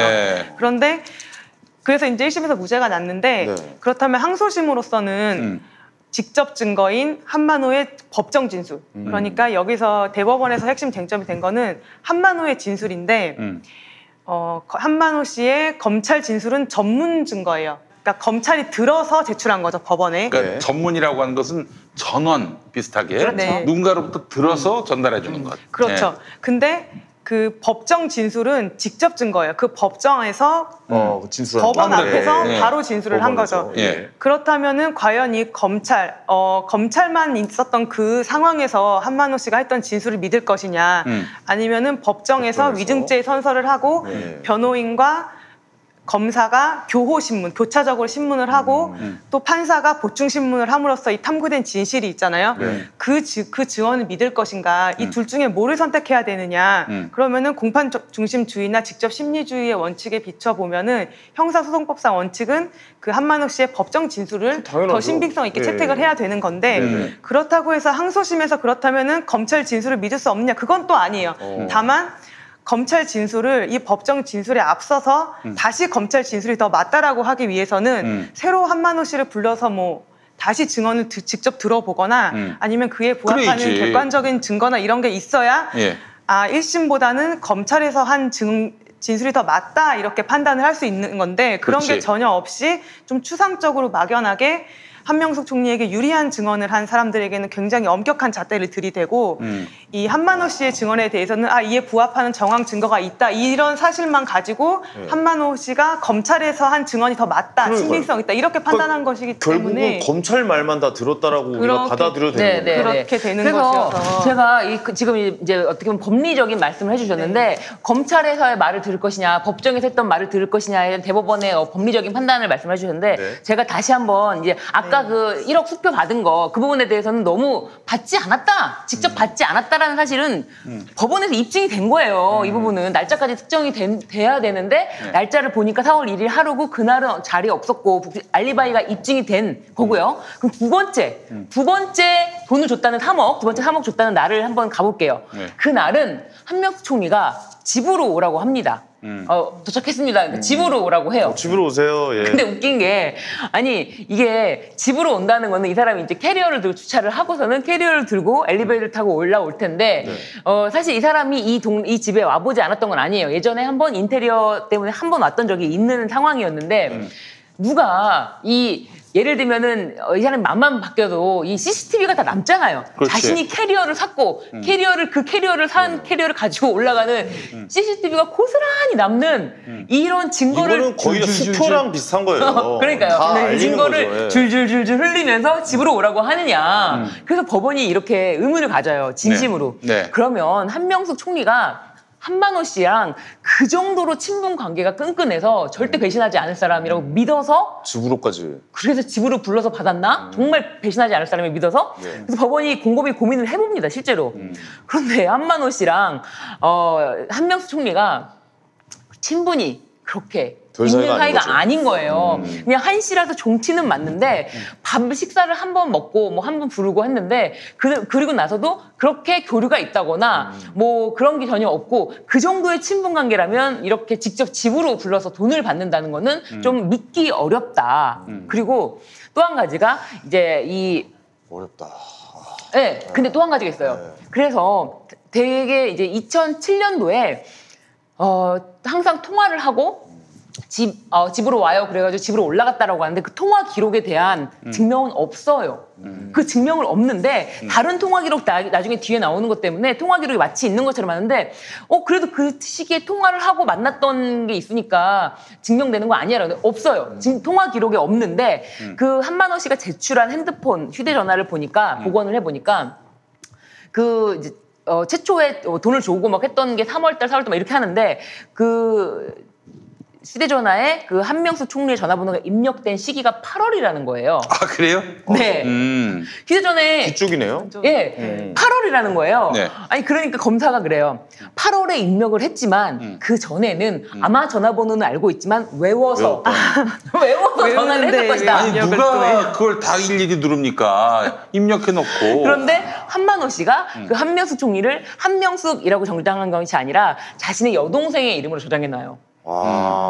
근데 한만호 씨는 자신은 그 한명숙 총리의 전화번호를 받자마자 바로 입력했다. 8월 달에 바로 입력했다. 그런데 검사가 그래요. 아니다. 미리 전화를 했을 것이고 외워서 했거나 아니면 아마 한명숙 총리의 이름으로 돼 있다가 이제 8월쯤 되니까 아무래도 마음이 바뀌어서 번호를 변경한 게 아니냐 이러는데 그거랑 비슷하네요. 제가 모든 여성의 이름을 작가로 저장해 놓는 거랑. 근데 그거를 한참 동안 막 미희, 진희 뭐 이렇게 다 쭉 하다가 갑자기 한 8개월 만에 이상해. 너무 이제 티가 나네. 몇 개월 만에 이름을 바꿨다. 이게 너무 믿을 수가 없는 거예요. 미스테리하네요. 그러니까 이게 법원에서는 그런 거 하나하나를 다 이제 제출했던 그 정황 증거라고 보강 증거라고 제출했던 것에 대해서 하나하나 판단을 다 내립니다. 이렇게 아니 8월 달에 전화번호를 입력을 했는데 그 전에는 외워서 했다는 것도 믿기 어렵고 그 전에는 본명으로 했다가 갑자기 8월 달에 돼서 돈 줄 거 다 주고 돈 이미 다 줬는데 그 뒤에 갑자기 이름을 변경했다는 것도 믿기 어렵다. 아마도 한만호 씨는 그 한명숙 총리가 대단한 사람이라고 생각해서 전화번호를 받자마자 입력한 것이 맞을 것이다. 그렇죠. 그럼에도 불구하고 이제 자신의 바로 이제 입력할 때는 자신의 여동생으로 입력한 거는 맞다라고 하는데 그 1심 법원에서 모든 거를 다 세세하게 판단을 합니다. 그런데 해결하지 못한 숙제가 있었죠. 뭐예요? 그 지금 말씀드린 한만호 씨가 실제로 자금을 조성을 했고 그 한 5억 정도는 됩니다. 최소한 5억 이상. 근데 5억 정도가 그 자금을, 그러니까 사실은 6억인데 한 1억 정도는 한만원 씨가 개인적으로 소비를 했고 그 5억은 정말로 어디론가 자금이 이동된 것 같아요. 근데 여기 아직 밝혀진 건 없고요. 밝혀진 게 없는데 사실 이번에 비망록에서 나왔더라고요. 뭐라고? 비망록에 싹 나왔더라고요. 자신이 검찰에 가서 사실대로 진술했다. 한나라당 의원들에게 줬다고 얘기했다. 아, 그래요, 맞아요. 네. 그 수가 딱 떨어지네. 그래서 거기 의원들 가로 한 이렇게 써 있는 거예요. 네. 한나라당 한인 거예요. 아, 한명숙이 아니라 한나라당의 한인 거예요. 오. 저는 그렇게 생각합니다. 사실 1심 법원이 굉장히 치밀해요. 이게 정말 깨알 같은 글씨로 122페이지인데, 이게 완전 논리적인데, 그 날짜 하나하나까지 다 특정해서 논리적인데, 그 부분은 설명할 수가 없잖아요. 근데 이게 지금 확실한 거예요? 아니면 지금 약간 뇌피셜을 이용하신 거예요? 그러면은 이 1심 법원의 판결은 굉장히 확실한 게 맞아요. 근데 1심 법원에서 해결하지 못한 그 자금의 이동이라든지, 그 자금에 대해서는. 정황상. 네, 자금에 대해서는 얘기한 바가 없어요. 근데 그것이 한명숙한테 갔다라는 증거가 없으니, 한명숙이 무죄라고 1심에서 판단을 했어요. 여기까지가 팩트입니다. 그리고 제가 봤을 때 1심 법원에서 해결하지 못했던 그 미스테리. 한과 그 비자금. 그리고 실제로 캐리어를 샀거든요. 그리고 캐리어에 돈을 담아보기도 했어요. 그렇다면 그 돈이 어디 갔을까? 그거는 미스테리 없어요. 사실은 몇 년간. 근데 저는 이번에 알았다는 거죠. 그 녹취록이 나옵니까? 비망록이 나와요. 한나라당에 줬다. 비망록이 나와요? 나왔어요. 그래요? 네. 근데 그 한나라당 의원한테 줬다고 한 거에 대해서 검찰이 불쾌해하면서 이런 얘기 왜 하냐고. 네, 관심이 없어. 말이 됩니까? 네. 그 한명숙 죽이기가 바로 거기서 입증이 되는 거예요. 거기서부터 시작이 되는 거예요. 사실은 다른 의원이고 누구 관심이 없어요. 아니 그러니까 그런 얘기가 나오면 그래요? 그럼 한번 조사라도 한번 해볼까? 이게 아니라 그런 얘기를 왜 해요? 라고. 왜 그런 얘기를 해가지고 말이야. 사람 심사 복잡하게. 뭐 이런 식으로 했다는 거 아니겠어요? 우리의 방향대로 가지 않으면 무조건 그런 얘기를 왜 해? 약간 이렇게 되는 거예요. 처음에 이제 이 사람이 통영 교도소에 있는데 갑자기 불러서 사실은 검찰의 스토리는 이래요. 1만원씩 어떤 제보가 왔고 그 한명숙 총리가 돈을 받았다는 제보가 왔고 이 한만호 씨가 먼저 연락을 취해서 이제 진술할 게 있다라고 해서 진술을 했는데 사실 한만호 씨는 무슨 일로 자신이 서울로 올라가는지조차 몰랐다는 거예요. 영문을 모르고 다른 사람들이 나를 또 고소했나 아니면은 뭐 돈 조성했던 것이 들켰나 아마도 다른 채권자들이 나를 고소한 것 같다라고 갔더니 이제 뭐 사실은 정치인 아는 정치인이 있으면 얘기해라. 그러니까 아는 정치인 뭐 때문에 그러지 막 머리를 막 굴리다가 아는 정치인한테 뭐 돈 준 거 있으면 얘기해라라고 하니까 사실대로 뭐 한나라당 의원들 당시 한나라당 의원들 이제 이름은 공개가 이제 뭐 방송에서 안 됐어요. 어쨌든 간에 한나라당 의원들에게 돈을 줬다라는 얘기를 했는데 검찰이 아무런 관심을 보이지 않아서 그 얘기는 덮고 그날은 끝난 거예요. 70회 중에 하루가 그렇게 된 거죠. 그런데 관심이 없으셨구나. 네, 그러니까 이 사람의 그 자금이 실제로 어딘가로 갔다라는 아니 그게 아니라 살인죄가 났는데 그거는 그 살인 내가 관심이 없는데 이러면 넘어가는 건가? 이게 그게 좀 이해가 안 가요. 예전에 어떤 분이 이제 그 재벌 회장들이 주로 이제 그 무슨 체육협회 각종 종목 회장하잖아요. 그런데 이제 그 어떤 재벌 회장이 그 특정 종목에 협회장을 하면서 비자금을 아마 조성했나? 그 정황을 스포츠부 기자가 이걸 입수를 했어요. 어떻게 우연찮게 그 문서를 발견한 거야. 근데 이 기자가 이거 뭐야? 스포츠 기사가 아니잖아. 스포츠 이슈가 아니잖아. 쓰레기통에 버렸다가 부장이 그 쓰레기통 어떻게 우연찮게 뒤지다가 대박 났구나. 야, 너 이거 왜 보도 안 하냐? 이거 왜 보고 안 해? 스포츠 아니잖아요. 그래서 아주 자살을 강요당했다니. 나가 죽어 이 새끼야. 검찰이 검찰이 하는 행동은 이 기자보다도 더 심각한 거야. 이해가 안 가요. 모든 범죄를 다 다루는 검찰에서 말이에요. 뭐 스포츠부 검사가 있는 건 아니잖아요. 제가 그렇잖아요. 아까 좀 민주당부 검사가 따로 있는 건 아니잖아요. 그 민주당부 검사가 한나라당 거네 이거 쓰레기통에 버려야지. 이런 게 어디 있어요? 이런 거 있지도 않지. 의혹이 있으면 뭐 좀 시작이라도 해야지. 그건 나는 관심이 없어요. 아니 뭐 제가 소개팅도 아니고. 내 스타일은 아닌데 관심 없어. 이거 아니잖아요, 사실 검찰은. 맞아요. 무슨 뭐 이 소개팅 신뢰도가 아주 제로죠. 그럴 수 있겠지만. 제가 아까 그 어렵게 말씀드렸던 거는 편집을 해주시고요. 제가 다시 말씀을 드리면, 다시 쉽게. 그러니까 이것도 뭐 법원이 그 대법원의 그 5명 대법관이 하신 말씀인데, 그러니까 이 사건은 한만호 씨가 이제 허위나 과장 진술을 할 수 있는 상황이었어요. 아까 말씀드렸듯이 그 특경 사기죄로 3년형이 확정되어서 수용 생활 중이었고, 그다음에 이제 뭐 경영권을 되찾아오려는 그런 목적도 있었는 그런 상황에서, 그리고 비자금 조성에 대해서 추궁을 받고 있는 그런 상황이어서 허위나 과장 진술을 할 수 있는 상황임에도 일단 공소 사실에 부합하는 진술을 하니까 이를 기화로 검사가 한만호의 진술이 번복되지 않도록 부적절하게 애쓴 흔적이 역력한 사안이다. 이것을 대법관 5명이 기록을 검토한 다음에 이 말씀을 하신 거예요. 네. 아까 검찰이 개오바한 거를 대법관 5명은 인정을 했네요. 그래서 이제 아까 지금 신윤희 변호사님께서 한만호 씨의 경우에는 그러니까 뭐 이렇게 얘기를 해도 검찰이 무시했다. 뭐 그런 게 아닌가 싶어요. 한남환 씨는 처음에 그 진술을 뭔가 번복하도록 뭔가 또 사실대로 뭔가 얘기를 하시려고 했는데 검찰이 그런 얘기 하지 마라 이런 식으로 좀 관심 없어. 네, 쳤던 그런 내용이 아닌가 싶어요. 네. 그래서 어쨌든 이제 한만호 씨가 그 자신 동업자가 그렇게 뭐 가석방까지 얘기가 됐고 자신도 이제 복수하고 싶은 마음 여러 가지 그런 마음에 했지만 근데 검찰에서 자기가 이제 더 이상 못하겠다라고 만약에 진술을 검찰 단계에서 번복하면 이건 안 될 거다. 그리고 이제 검찰은 확실히 알기도 알았죠. 이 사람이 검찰은 자신이 관심이 없는 것에 대해서는 철저하게 정말 네. 마치 소개팅처럼 야, 나 민주당 검사야. 민주당만 해. 이렇게 하는 식으로 관심이 없다는 걸 알았기 때문에 사실은 법정에서도 뭐 그리고 또 다른 사람의 이름을 거론하면서 여기서 오히려 이 확대되지 않게 하려고 그런 얘기는 안 합니다. 이 비자금에 대해서 얘기를 안 해요. 그냥 그리고 검찰에서도 강압이 있었냐라고 하는 것도 처음에는 이제 그런 부분에 대해서도 사실 자기가 진술을 법정에 와서 비로소 번복하게 된 것도 검찰 수사관님들이 너무 잘해주셨고 막 이런 얘기도 합니다. 그렇죠, 그렇죠. 네. 너무 잘해주셨고 굳이 긁어부스럼 만들려고 하는 건 아니죠. 그러니까 자기도 검찰한테 윗보이면 무서움도 있었던 거예요. 그러니까 또 뭐 박살날 게 있는 거죠. 사업을 하는 사람이니까. 그래서 무서움이 있어서 제가 검찰 수사관님들 너무 잘해주셨고 검사님들도 열정이 너무 지나치셔가지고 제가 차마 갑자기 말을 바꿀 수가 없었습니다. 그런데 이제 와서 이렇게 말씀을 드리는 거는 자신의 어떤 비열한 거짓말 때문에 차마 한명숙 총리님이 자기가 존경하는 사람인데 그 사람의 인생을 망치게 할 수가 없어서. 그러니까 이게 법정에서 했다는 얘기 아니에요. 이 이야기가. 법정에서 이렇게 얘기하는데도 검사가 막 쪼고 자신을 안 믿어주잖아요. 쉽게. 예.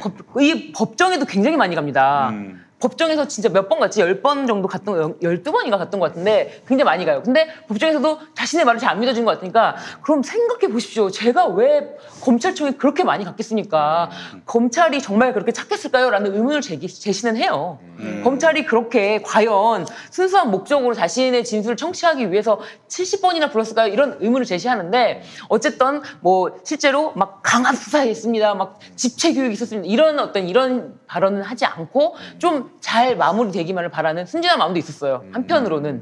그러니까 이제 종합 정리해 보면은 한만호 사건과 관련해서 대법관들은 자세히 잘 알고 판단한 게 아니네요. 대법관들은요. 그때 이슈가 있었어요. 그때 이제 양승태 대법원장 사건 시절이었잖아요. 근데 양승태 대법원장은 굉장히 그 상고 법원에 대해서 어마어마한 그 열정이 있으셨어요. 그래가지고 사법농단이 났잖아요. 근데 이 사건도 마찬가지예요. 이 사건이 났을 때도 이제 한명숙 전 총리는 이미 양승태 대법원장의 어떤 그 섭외, 그 뭐라 그러죠? 그 포섭하고자 하는 그런 영역이 아니었어요. 그 당시에는 이제 한나라당 쪽 김무성 의원이랑 접촉을 뭐 한다거나 뭐 이제 상고법원에 관해서 굉장히 이제 자신들의 의견을 피력하고자 섭외하고자 하는 대상이 한나라당이었단 말이에요. 그럼 한나라당에게 맞춰줄 수밖에 없는 기왕이면 사실은 대법관들은 자신들이 위법을 하고 있다라고 생각하지 않고 왜냐하면 이 자유신증주의라는 게 있어요. 법관의 자유로운 신증에 의해서 판단하는 거야. 그렇게 하면 끝이거든요. 그게 위법은 아니기도 하고. 그래서 그러니까 법관의 뇌피셜은 용서가 된다. 용서가 된다. 헌법과 양심에 의해서 자유신증주의를 판단한 거야. 거의 뭐 포청천이네요. 거의 그렇죠.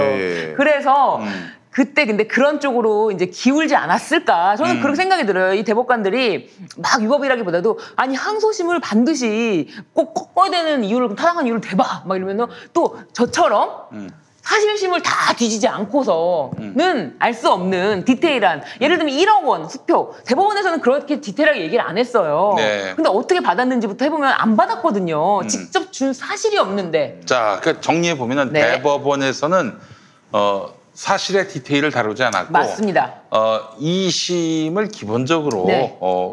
2심까지 왔으면은 뭐 어느 정도 사실이 규명됐겠지. 네. 어떤 신뢰를 전제로 풀어왔던 것이고 미진한 부분에 대해서는 코멘트는 했지만은 이 사실에 대한 구체적인 옳고 그름을 따지진 않았다. 네. 또 그 당시 상황이 대법원이 상고법원을 만들어 가지고 자기들의 좀 일거리를 줄이려고. 네. 다 그냥 2심 끝나면 다 3심으로 오잖아요. 네. 너무 피곤해지니까 3심으로 올 만한 것들을 중간에 필터링 해주는 상고법원 이걸 만들어야 하는데 상고법원을 만들려면 박근혜 정권에게 뭔가 네. 도움을 구해야 되는 상황이고 그래서 정권에게 밉보이는 판결을 내리기는 좀 부담스러웠던 네. 그런 상황이었다. 네, 맞습니다. 그렇게 정리가 되는군요. 네. 자, 그렇다면 지금 민주당에서 네. 이제 한명숙 전 총리 사건을 다시 한번 다뤄보겠다고 하는데 네.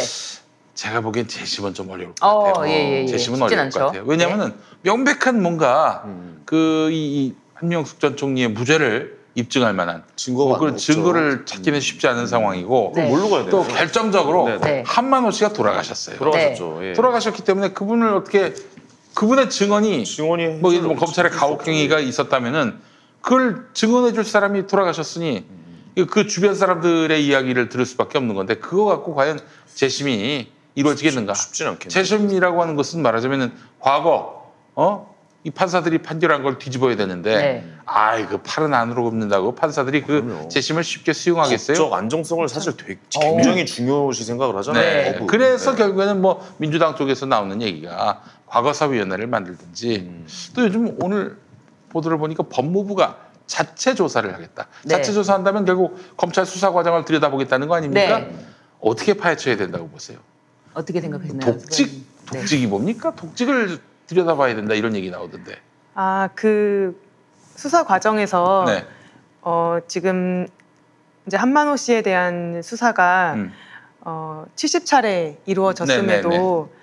그 진술서나 그 진술 조서 그에 부합하는 진술 조서는 5차례밖에 대여섯 차례밖에 나오지 않았단 말이에요. 네네네. 그리고 그 이후에 60여 차례에 걸쳐서 검찰이 이제 수사를 하는 동안 무슨 일이 일어났는지에 대해서는 지금 밝혀진 바가 이제 없는데 그 부분에 대해서도 이제 대법원 5명의 그 대법관이 이제 그 판단을 하기로는 그 수사의 상당성에 의심이 간다. 그러니까 그 검찰의 한만호 씨에 대한 일련의 증거 수집 과정이 수사의 정형적 형태를 벗어나 수사의 상당성을 인정하기 어렵다.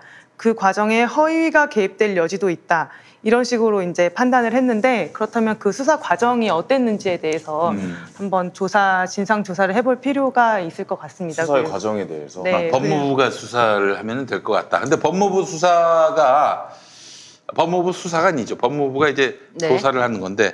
그럼 뭐 감찰 같은 겁니까 그러면? 어떻게 그렇죠. 법무부 감찰 아닌가요? 법무부는 감찰이겠죠. 직무감찰. 근데 이게 사실은 재심이라는 게 지금 말씀하신 것처럼 법적 안정성 때문에 개시 요건이 굉장히 까다롭습니다. 그래서 지금 김용민 PD님이 말씀하신 것처럼 그 새로운 증거가 그 신규성, 증거의 신규성 그리고 명백한 증거를 해야 되는데 이런 진술 증거라든지 그리고 이제 이미 비망록도 다 나왔던 그 1심 법원 때부터 판단 때부터 다 나왔던 거예요. 그렇기 때문에 새로운 증거가 아니에요. 그렇다고 새로운 누군가의 진술에만 의존한다면은 이것도 뭐 명백한 증거라고 보기가 좀 어려워요. 그렇죠. 보강 증거가 없어서. 그래서 이 재심 개시 요건을 그렇게 5호로는 통과하기가 어렵고 7호로 이게 위법 수사였다라는 사실은 확정 판결에 의해서 증명이 되면은 재심이 개시가 됩니다. 네. 근데 이게 예를 들면은 뭐 당시 수사관들의 위법 수사에 대해서 유죄 판결을 받아야겠죠? 뭐 모행 목적, 뭐 위증 교사 뭐라든지 뭐 이런 거를 판단을 받으면 되는데 그렇지 않다 하더라도 사실 과거사 진상조사위원회라는 그 위원회에서도 결정을 통해서 재심 개시를 이제 결정을 하면은 받아주는 그런 것도 있거든요. 그렇게 이제 옛날 사건의 경우에는 뭐 위법 수사인지 일일이 증명할 수는 없지만 그거를 다 과거사 진상조사위원회라든지 어떤 위원회에서 위법이 있었다라고 인정을 하면은 재심 개시가 이것만으로도 가능합니까? 가능하게 됐던 사건들이 있기 때문에. 그러니까 이제 한명숙의 무죄 증거를 찾아야만 재심이 이루어지지만은 그게 쉽지가 않으니까 검찰 수사 과정에서 이게 그 해서는 안 될 가혹행위가 있었다든지 혹은 뭐 진실 아닌 것을 진술하게 만들려고 하는 공작이 있었다든지 뭐 어떻게든 뭐 심리적이든 물리적이든 하여간 이 협박과 겁박에 의해서 받아낸 진술은 진술 능력이 없는 거기 때문에 검찰의 이런 수사 과정에서 잘못을 과거사위원회가 들춰내가지고 그래서 재심이 성사되도록 하게 한다. 예. 그럴 수 있어요. 예. 아니 근데 저는 궁금한 게 뭐 때리는 막 물리적인 것도 있지만 사실 그 심리적으로 압박해오는 거 있잖아요. 그렇죠. 뭐 수사 기법이라고 얘기하는 분들도 계시긴 하는데 야 저기서 나왔는데 뭐 너 어떻게 되고 막 이렇게 너 이거 안 하면 너 박살나. 그러니까 요걸로 합의 보자. 이렇게 하는 거 이거는 왜 불법으로 안 쳐주는 거예요? 이거는 사실 불법으로 안 쳐주는 거는 아닌데 예를 들면 그런 수사가 위법하게 어느 정도 위법이라 판단이 돼야 되는 부분이 있는데 지금 말씀하신 게 약간 한편으로는 뭐 수사관이 직접 그렇게 했다면 그건 위법한 건 맞죠? 아 그래요? 네. 근데 거의 통상적으로 다들 그렇게 하잖아요.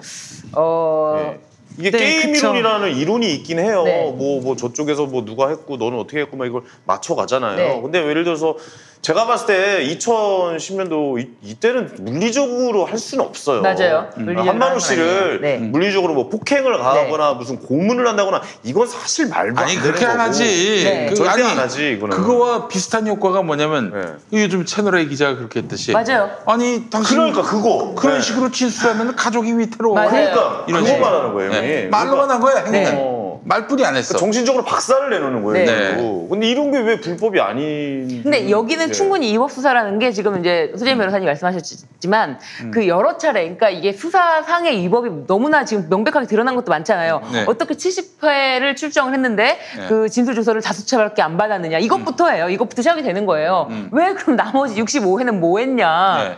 그런 거부터 어떻게 조사를 하다 보면은 얘기가 나와야겠죠.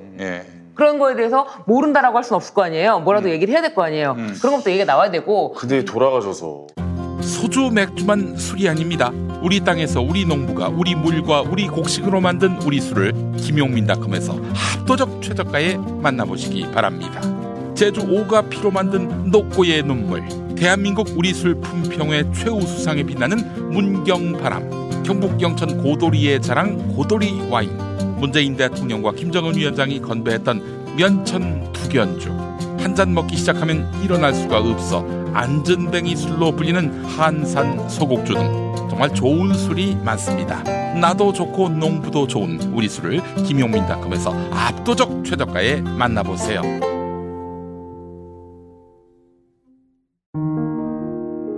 김용민이 책을 냈습니다. 혐오를 혐오하다. 보수 기독교가 하나님과 성경의 이름으로 벌이는 혐오, 그 혐오는 모두 거짓이고 범죄임을 김용민이 간절하게 또 신랄하게 이야기합니다. 하나님과 성경의 이름으로.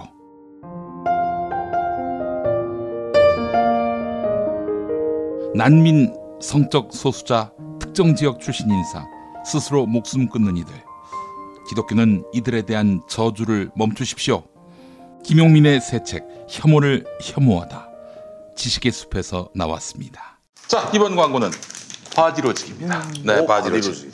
요즘 코로나로 사회적 거리 두기에 동참하시느라 운동하러 나가지 못하시는 분들이 많습니다. 외출이 어려우니 홈 트레이닝을 통해서 건강을 유지해야 합니다. 홈 트레이닝을 하실 때 바디로직을 착용하시면 바른 자세로 운동할 수 있게 되기 때문에 운동 효과가 더욱 큽니다.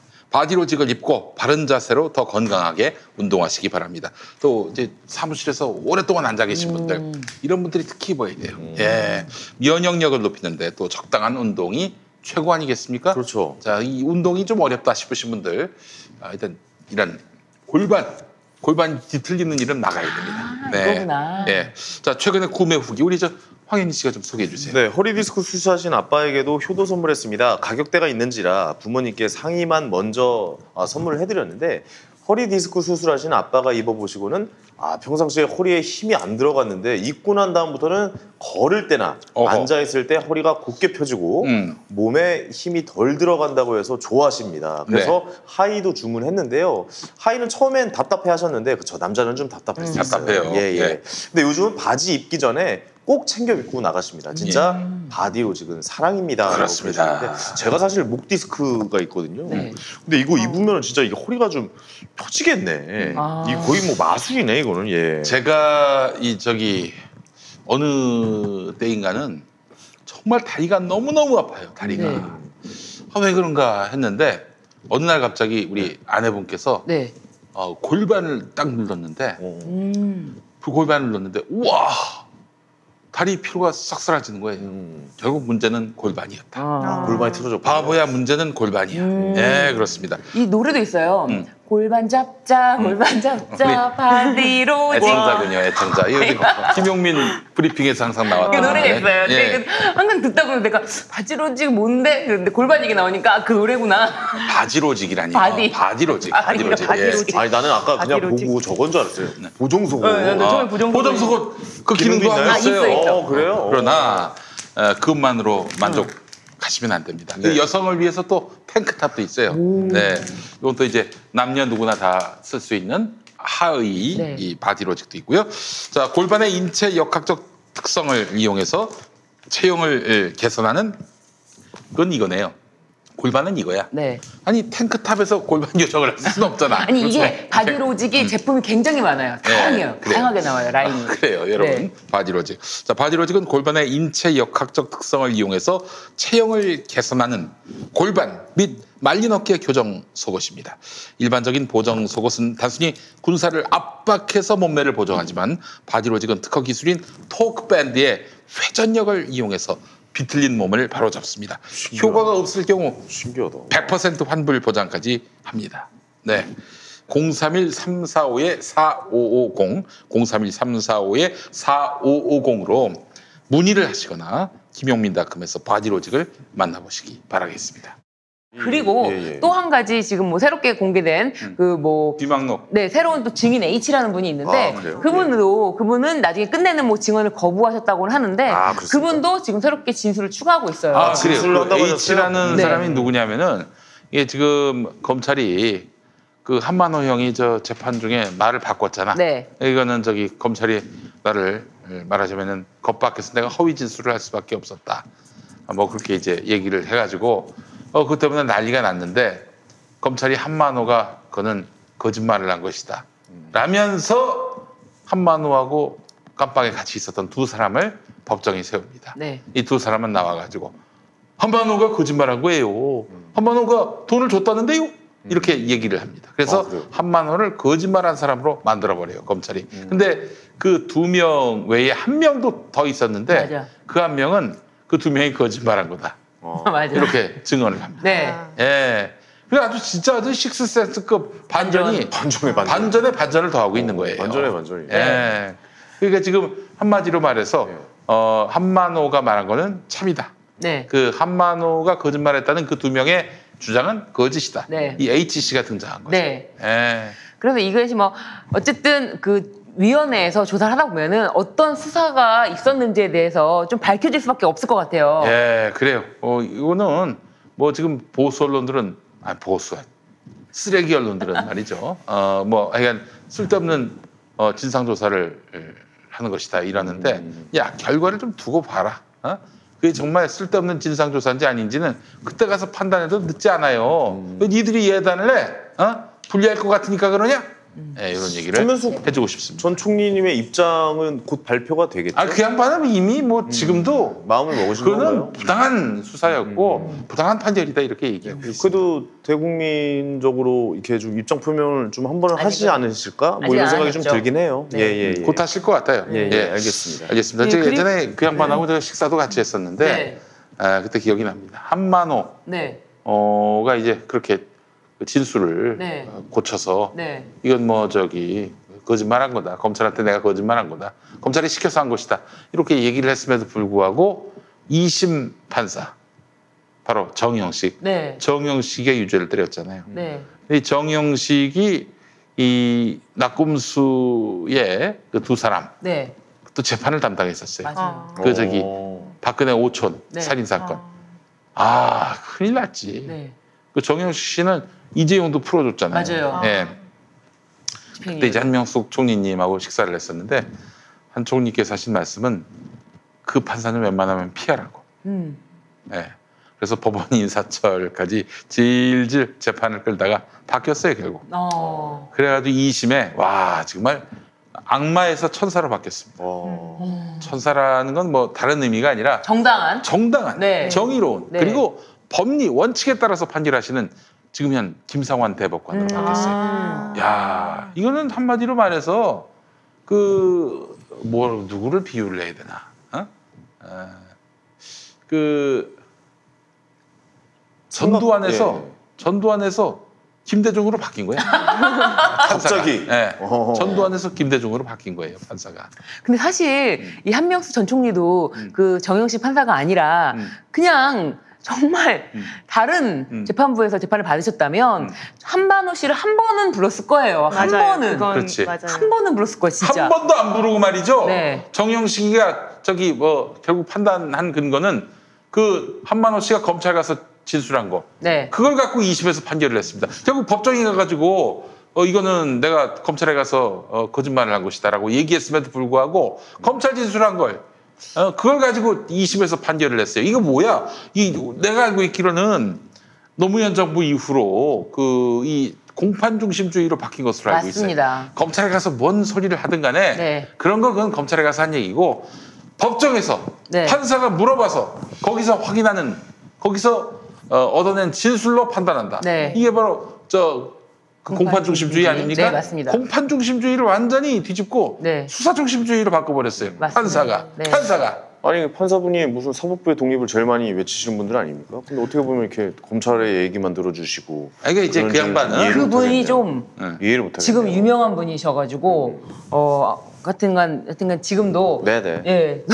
알겠습니다. 이 이야기를 하다 보니까 우리가 이 얘기만 엄청 길게 했네. 그렇죠. 이게 길어가지고. 자, 그래서 제가 또 뒤에 거 많이 준비해 오셨네요. 아니 뒤에 거 아니에요. 이게 아니 그게 이제 저도 이제 법원의 판단은 그 존중되어야 되는 게 원칙이라고 생각은 하는데요. 예. 그 한명숙 전 총리에 대한 항소심 판단은 그 법조인 입장에서 보기에 좀 형사소송법상 기본 원칙에 좀 위반된 소지가 크다라는 생각이 들고 이제 그 대법원에서 이제 5명의 그 대법관이 굉장히 의미 있는 그런 내용들을 많이 판단을 했는데, 그러니까 의심스러울 때는 피고인의 이익으로라는 그런 명제와 증거 재판주의의 원칙은 그저 헛된 구호에 그치게 해서는 안 된다.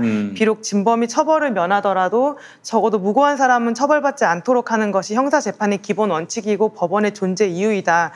그런데 다수 의견은 무죄추정의 원칙에 반하고 증거재판주의에 정면으로 어긋난다라고 판단을 했거든요. 이 말은 즉 그 항소심 판결에도 적용될 수 있는 말인 거죠. 그렇기 때문에 이 점에 대해서는 좀 적절하게 좀 진상 규명이 되었으면 좋겠다는 생각입니다. 하니까 말이죠. 법정에서 사건 당사자들 다 불러놓고 뭐가 사실이고 뭐가 그 거짓인지를 규명하고 본인이 주체적으로 판단해야지. 이미 그 법정에서 뒤집힌 그 진술은 배제하고 검찰이 온갖 무리수를 써가면서 받아낸 진술, 이 진술을 힘을 실어주고 그렇게 해서 판단을 한 2심 정영식. 그 사람 서울 파산법원장으로 갔습니다. 본인이 파산돼야 되는데 무슨 파산법원장식이나 해. 정영식. 그래서 앞으로는 정영식이라고 안 부릅니다. 그 뒤로는 그 판결 이후로는 후엄정이라고 불러요. 후엄정. 후엄정? 무슨 뜻이에요? 형식정. 후엄정. 후엄정. 예, 후엄정. 예. 그렇게 하고 있습니다. 후엄정. 예. 그래서 그 예전에 제가 그 팟캐스트에서 그런 식으로 이름 개그를 했었어요. 네. 박근혜는 이제 스윙박, 스윙박, 근혜박. 예. 그래요. 개그맨. 야, 역시. 그거 얼마나 많이 웃었는 줄 아니? 황현희 씨, 그거라도 한번 웃겨봐 좀. 몇 년 전 거예요? 그때 웃었지 그때. 2년 전인데. 2년 전. 알겠습니다. 자, 그래요. 좀 뭐 시간이 좀 남았는데. 간단하게 뭐 좀. 다음 뭐 얘기해 볼까? 정경심 교수 말고 네. 윤미향. 더불어시민당 당선인. 이제 뭐 더불어민주당이 됐어요. 네네. 예. 어제도 할머니가 인터뷰하셨죠. 네, 그랬죠. 이제 이 사건은 뭐 안성 쉼터 논란부터 시작을 해서 그 정의연의 회계 처리에 대한 그런 이제 문제가 이슈가 돼서 발생을 했는데 뭐 단적으로 안성 쉼터를 뭐 4억 원대 시세가 있는 것을 뭐 7억 5천에 사서 뭐 4억에 팔았으니까 3억은 돌려받아서 윤미향 당선인이 집 사는 데 쓴 거 아니냐부터 시작해서 그런 의혹들만 계속 증폭이 되고 있는 것 같아요. 그런데 저는 이제 순수하게 변호사의 입장에서 말씀을 드리면 그런 식으로 의혹만 가지고는 이 윤미향 당선자에게 횡령죄나 배임죄가 성립한다고 말하는 거는 조금 너무한 거라고 생각이 들어요. 그러니까 업무상 횡령죄나 배임죄가 성립하기 위해서는 그 형법상 요건이 불법 영득의사라는 게 있어야지 이제 재산 범죄가 성립을 하는 건데 불법 영득의사라고 하는 거는 남의 돈을 내 돈처럼 마음대로 써야지 이게 횡령죄가 성립을 하는 거예요. 그러니까 예를 들면은 만약에 그 회계상 정의연에 비는 어떤 항목이 있다. 그러면 그 돈이 어디로 갔느냐 이거는 윤미향 당선인이 횡령한 거 아니냐라고 그렇게 바로 가는 게 아니라 이 돈이 어디에 갔느냐 그 행방이나 사용처를 소명해라 이게 먼저인 거예요. 그런데 이제 거기에 대한 사용처나 행방에 대한 그런 소명을 좀 충분히 듣지 않은 상태에서 특별히 못하고 이제 있다고 그렇게 하지만 이게 그 몇 년간에 걸친 그 회계 내역을 한 번에 정리하는 거는 쉽지는 않을 거예요. 왜냐면은 하나를 소명했다가 또 어디서 어긋나 버리면 그것 때문에 또 소명하고 그런 게 굉장히 어렵거든요. 그러니까 횡령죄에 대한 변호를 하다 보면은 이제 저도 기록을 먼저 공소장을 보잖아요. 그러면은 아 정말 이렇게 나쁜 사람이 다 있어라고 하면서 이제 만나잖아요, 의뢰인을. 그래서 이제 뭐 선입견도 가지지만 그래도 저는 이제 변호를 해야 되는 입장이니까 이 돈 어디다 썼어요? 잘 소명해 보세요. 그걸 먼저 이제 요구를 하거든요. 그럼 자료를 빨리 이거를 어디다 썼는지 다 찾아오세요라고 하면 그걸 이제 다 찾아다 만들어 주는데 이제 실제로 이제 제 사건은 아니지만 무죄 판결 받은 사례들을 보면 예를 들면은 이제 저는 공익법인에 대해서 해본 적은 없고 그냥 회사에 대해서는 여러 번 해봤는데 먼저 그 대표이사가 회사에 넣은 돈이 있으면 그 돈은 회사에 빌려준 돈이기 때문에 그걸 나중에 출금해 가도 그거는 회사에 빌려준 돈을 변제받은 거기 때문에 상관없는 거예요. 불법 영득 의사가 없는 거예요. 왜냐면 법인에다가 내 돈을 꿔줬으니까 나중에 내 돈을 받는 거잖아요. 근데 그게 회계 처리가 제대로 안 되면 그게 가지급금이라는 항목으로 잡혀서 회계 처리가 잘 안 되면 검찰은 이거를 의심을 해가지고 기소를 할 수가 있다는 거예요. 그리고 그 각 단체마다 단체의 특성에 따라서 뭐 큰 회사면 큰 회사, 작은 회사면 작은 회사, 뭐 공익법인이면 공익법인 다 각자의 상황에 맞게 다르죠.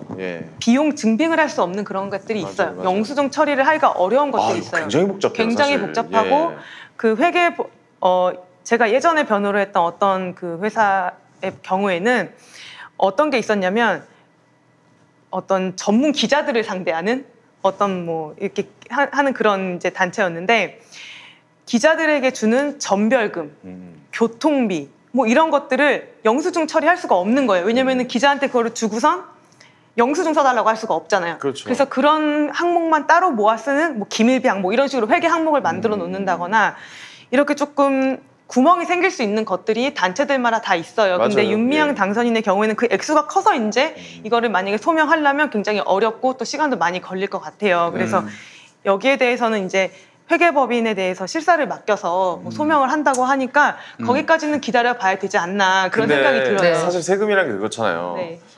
그래 너희들이 알아서 증명해와. 하지만 난 다 알고 있어. 약간 이런 느낌은 아니에요. 약간 세무 같은 게. 그러니까 본인이 이거 뭔가 회계장부를 줬을 때 이거 보니까 이거 비는데 니네들이 알아서 증명해 와야지. 이 개념인 거잖아요. 맞아요. 그 개념이 맞아요. 그렇게 해야 되는 거예요. 윤미향 이제 당선인이 그거를 이제 5월이 잠깐 아직 아니에요. 5월 30일부터 당선인이에요. 아직 당선인이 그 알아서 찾아와야 되는 시기인 거잖아요. 근데 그게 증명이 되면 사실 죄는 없는 거고. 없는 거죠. 근데 만약에 그게 이제 증명이 안 된다면 그거는 죄를 아주 뜨겁게 물어야죠. 그렇죠. 본인이 이제 횡령한 액수가 만약에 있다면 밝혀진다면 그 액수에 상응하는 처벌은 받아야 되겠죠. 당연하죠. 근데 지금처럼 지금 언론에서 말하는 것처럼 뭐 3억이다, 5억이다 이렇게 예단하는 거는 정말 저는 그건 너무하다고 생각이 드는 게 한쪽 끝으로 몰아가고 있는 건 아닌가라는 생각이 만약에 쉼터가 뭐 일단 지금 1차적인 방어 논리로는 그 쉼터는 사실 9억 원에 내놨던 건데 오히려 7억 원에 산 거기 때문에 싸게 샀다. 이런 주장을 이제 1차적으로 하고 있는 것 같은데 저는 그거는 그럴 수도 있고 만약에 설령 그게 업계약서를 작성을 한 게 진짜 맞다면 그게 드러난다면 그 돈을 돌려받아서 그러니까 업계약서를 왜 쓰냐면 뭐 물론 불법적인 비자금을 조성하려는 목적도 있지만 그 윤미향 당선이 그랬다는 건 아니고요. 그리고 비자금 조성만으로 횡령자가 되는 것도 아니에요. 판례가. 근데 그 나중에 그 부동산을 처분을 했을 때 양도소득세를 줄이기 위해서 그래서 이제 편의상 업계약서를 써가지고 돈을 돌려받는 경우도 있어요. 보통 다운계약서를 쓰는데 가격이 낮은 거는 업계약서를 쓰는군요. 그러니까 뭐 매도인한테 유리하게 쓰고 매수인한테 유리하게 쓰고 그건 그때그때 상황에 따라서 그렇군요. 다른 건데 만약에 윤미향 당선인이 업계약서를 그러니까 윤미향 당선인이 회계 처리했는지도 잘 모르겠지만 업계약서를 써서 돌려받아서 그 돈의 사용처나 행방을 소명한다면 그게 나의 개인적 이익을 위해서 내가 내 돈처럼 쓴 게 아니라는 걸 소명한다면 그거는 탈세의 또 다른 문제는 되겠지만 개인적으로 횡령한 건 아닌 거죠. 그래서 지금은 도덕적 지탄을 받기는 어렵다. 그렇죠. 그리고 이제 그게 업무상 배임죄가 되는지도 관련을 하면 이것도 이제 회사 사건의 경우인데 이제 경영자가 개인적인 이익을 취할 의도가 없이 그냥 가능한 범위 내에서 수집된 정보를 바탕으로 기업의 이익을 위한다는 생각으로 신중하게 결정을 내리면 나중에 그것 때문에 손해가 발생했다고 해도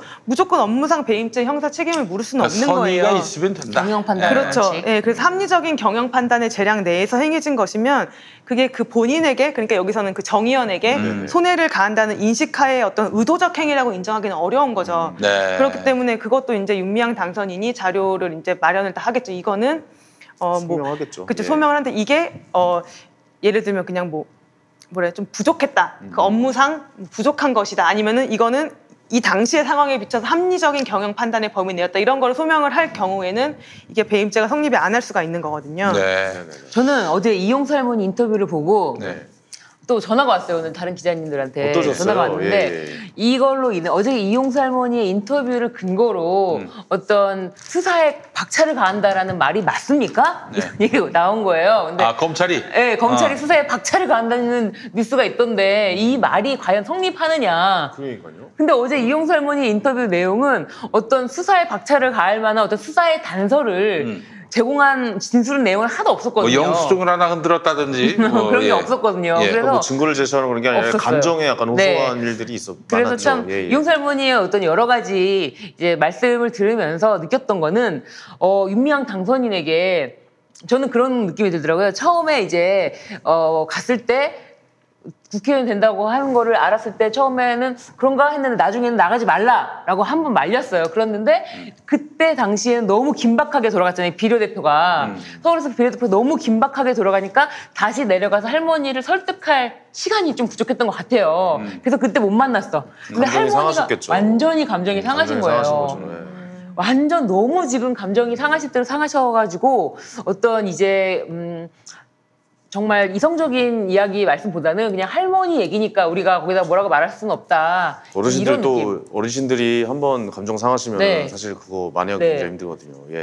다만 할머니 얘기를 일본에서 극우들이 이용할까봐 그게 너무 걱정이 되더라고요. 그리고 지금까지 열심히 운동을 해왔던 이 정의원을 되게 답답하던데 저는 개인적으로 보는데 정신대가 위안부냐 뭐 이런 얘기를 하시고 정대협은 정신대나 챙기지 왜 우리 위안부를 그러고 내가 왜 위안부고 내가 왜 성노예냐 왜 그런 말을 쓰냐라고 하시는데 하여튼간 그러면서 나는 이용당했다라고 말씀을 하시는데 마음이 그 무엇보다 안타깝다라는 생각이 들고 그 윤미향 당선인이 할머니의 마음을 풀어줄 수 없다면 지금 할머니에 대한 마음을 안 풀어주실 것 같아요. 안 풀어주실 것 같아요. 이 마음이 법으로 해결될 수는 없겠다 하는 생각이 들더라고요. 아니 근데 저는 정확하게 말씀드리고 싶은 게 그게 회계장부에 먼저 그 금액이 빈다. 그러면 그거에 대한 처벌을 받으면 돼요. 저는 회계장부에 금액이 비는 것만으로 죄가 되는 건 아니고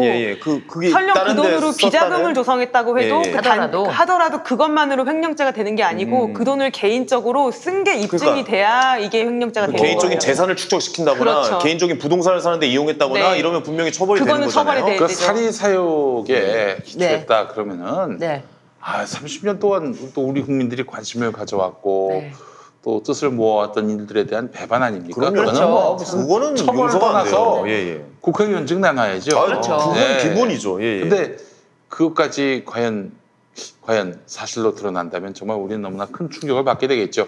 저는요. 이것과 관련한 입장이 있습니다. 궁금합니다. 5개월쯤 지난 다음에 판단하겠다. 네, 맞아요. 진짜. 아무리 뭐 떠들든 말든 난 그냥 침묵하고 5개월 후에 판단하겠습니다. 저도 그렇게 아니 보내드립니다. 뭐 지금 뭐 드러난 게 있다고 이렇게 난리법석이야. 근데 지금 언론에서 난리 나는 게 또 뭐냐면 또 여성부에서 지원을 얼마를 해줬다 이런 게 기사가 나니까 또 젠더 이슈로 또 불이 붙고 있는 거야. 이게 어이가 없는 거예요, 사실. 이런 식으로 몰아가면은. 저는 안타까운 게 그래도 윤미향 당선인이 30년 동안 해온 일이 있잖아요. 그리고 그 위안부 피해자 인권 운동의 가치 이게 있는데 이거는 분명히 지켜져야 된다고 생각이 들고 이게 좀 세계적인 인권 운동이 이제 되었는데 그게 막 여기 해외도 많이 다니고 뭐 이렇게 막 다양하게 활동을 하다 보면 회계적으로는 빌 수 있는 구멍들은 저는 있었을 거라는 건 전 충분히 생각이 들어요. 왜냐면은 제가 그런 게 나오면은 제가 그걸 변호하는 사람이니까요. 그게 어느 정도 납득할 수 있는 사용처나 그런 행방에 대해서만 소명이 되면 이제 그거는 이제 횡령죄라고 볼 수는 없는 거고요. 그거는 다만 이제 이걸 계기로 시민단체 회계에 대해서도 조금 더 신경을 쓰자, 좀 공정하게 뭐 공개를 하자 이런 것들이 될 수는 그런 논의의 대상이 될 수는 있겠지만 아직 이 돈들이 어떻게 흘러갔는지 얼마가 어떻게 됐는지에 대해서 객관적으로 나온 건 아직 아무것도 없거든요. 그 전에 그냥 의혹만 부풀리는 거는 조금 좀 그건 무리인 것 같습니다. 분명 말이 맞아요. 자꾸 5개월 뒤에. 지금 언론이 예단하게끔 자꾸 국민들을 호도하고 있습니다. 네, 그게 문제예요. 자, 국민 여러분 속지 마시고 뭐 얘네들이 얘기하는 게 다 거짓말이다 이게 아니라 예단하게끔 만드는 모든 시도로부터 탈피하세요. 그래야 언론들이 아무리 떠들어도 이게 그 국민들의 반향이 없다. 그러면은 판매 안 할 겁니다. 근데 이번에 더 먹혀가지고 다 이런 주장에 휘둘리고 뭐 그래서 벌써부터 판단하고 그러면요. 이거 먹히네. 이거 쓸만한데. 다음에 제2, 제3, 제4의 윤미향을 만들어낼 겁니다. 문제는 이런 게 계속 먹혀요. 언론의 이런 프로파간다를 여러분 믿으시면 안 됩니다. 정말 이자들은 말이죠. 이젠 진실로부터 이탈한 정도가 아니라 진실에 대해서 관심이 없어요. 이 사람들은. 의욕적인 할 수 있죠. 또 의욕적이가 잘못된 것은 아니지만 아니 이건 뭐 완전히 이제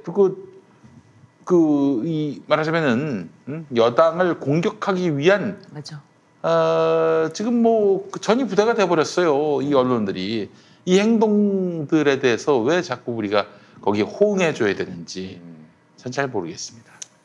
네, 맞습니다. 저 정확하다고 보여집니다. 진짜. 진짜 언론들은 진실에 관심이 없다. 그거 하나 기억해 주십시오. 진실에 관심이 없다. 그래요. 이제 관심은 이걸 자꾸 이용해 먹는 세력들, 우리 사회에 뭐 언론이고 정치고 할 것 없이 친일 세력들. 그러니까 뭐 그 할머니를 비난하지 말고 그 친일 세력들, 이 국면을 이용하려 드는 이 친일 세력들에 대해서 우리가 예리한 그리고 날선 이런 태도를 견지해야 합니다. 걔네들 좋아할 일을 하지 말아야 돼요. 그러면은 잘못한 걸 잘못했다고 얘기해야 되는 거 아니냐? 뭐가 잘못됐는지에 대해서 예단하지 마시고 한 5개월만 기다려 보시라니까. 5개월 후면 다 나와요. 그때 가서 판단해가지고 윤미향이 잘못했으면 윤미향에게 책임을 묻고 맞습니다. 그렇지 않으면 또 거기에 합당한 태도를 취하면 될 텐데 왜 그냥 지금 빨리 뭔가 판단을 하지 않으면 안 되는 그런 조바심에 그렇게 휩싸여 있는지 모르겠습니다. 네, 그리고 위안부 피해자 할머니들께서 이런 일련의 사태를 보면서 얼마나 기가 막히고 속상하실까. 저는 그 점도 굉장히 속상하거든요. 그래서 너무 그 할머니들 속상해하지 마시고 그 PD님 말대로 5개월만 그냥 좀 기다려 보시고 그 다음에 판단하셨으면 좋겠다라는 생각이. 지금 저 어떻게든 뭐 빨리 판단해야 된다는 조바심을 막 부추기는 게 언론입니다. 이런 언론에게 휘둘리지 마시고 침착하게 냉정하게 이 30년 동안 벌여왔던 운동에 성패가 걸려있는 문제 아닙니까? 왜 지금 뭐 언론들의 이런 아주 뭐랄까요 산발적인 그런 이런 주장과 이런 프로파간다에 자꾸 휘말리시는지 모르겠습니다. 맥락이 너무 없이 그냥 의혹만 너무 제기되고 있으니까 저도 이건 좀 아닌 것 같다는 생각이 듭니다. 네, 알겠습니다. 이 문제는 우리가 좀 계속 지켜보자고요. 네, 네. 5개월 뒤에 네, 한번 또 그 나온 내용에 대해서 한번 우리가 깔 때 또 시원하게 까잖아요, 우리가. 네, 그렇죠. 잘못했다. 그럼 저 시원하게 깔 겁니다. 네, 그럼요. 조국 때 그렇게 경험해놓고 말이야. 왜 자꾸 여기 휘말려? 어쨌든 자꾸 그러면 걔네들 좋아합니다. 좋아해요. 예. 이제 와가지고 맞아요. 보십시오. 5개월 전에 그 조국에 대해서 평가한 것과 5개월 후에 평가한 게 같습니까?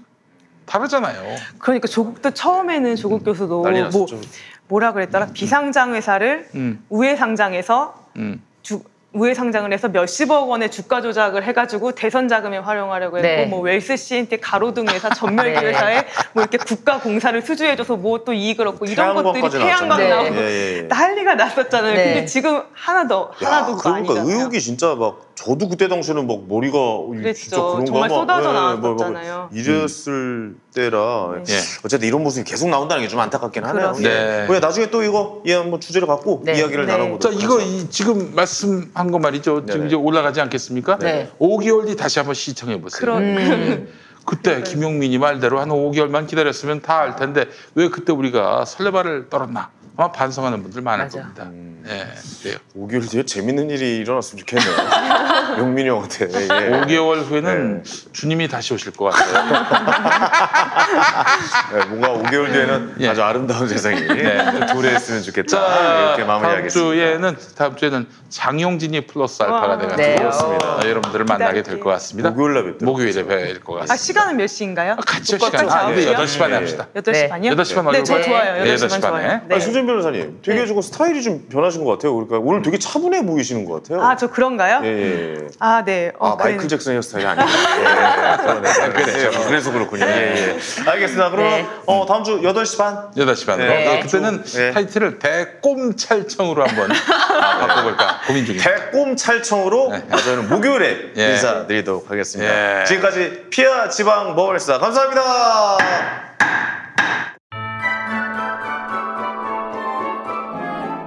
김용민 브리핑과 함께한 시간 어떠셨어요? 구독하기, 별점 주기, 댓글 달기, 후원하기로 응원해주세요. 이 방송을 유튜브 김용민 TV를 통해서도 만날 수 있는 거 알고 계시죠? 그럼 다음 시간에 다시 만나요.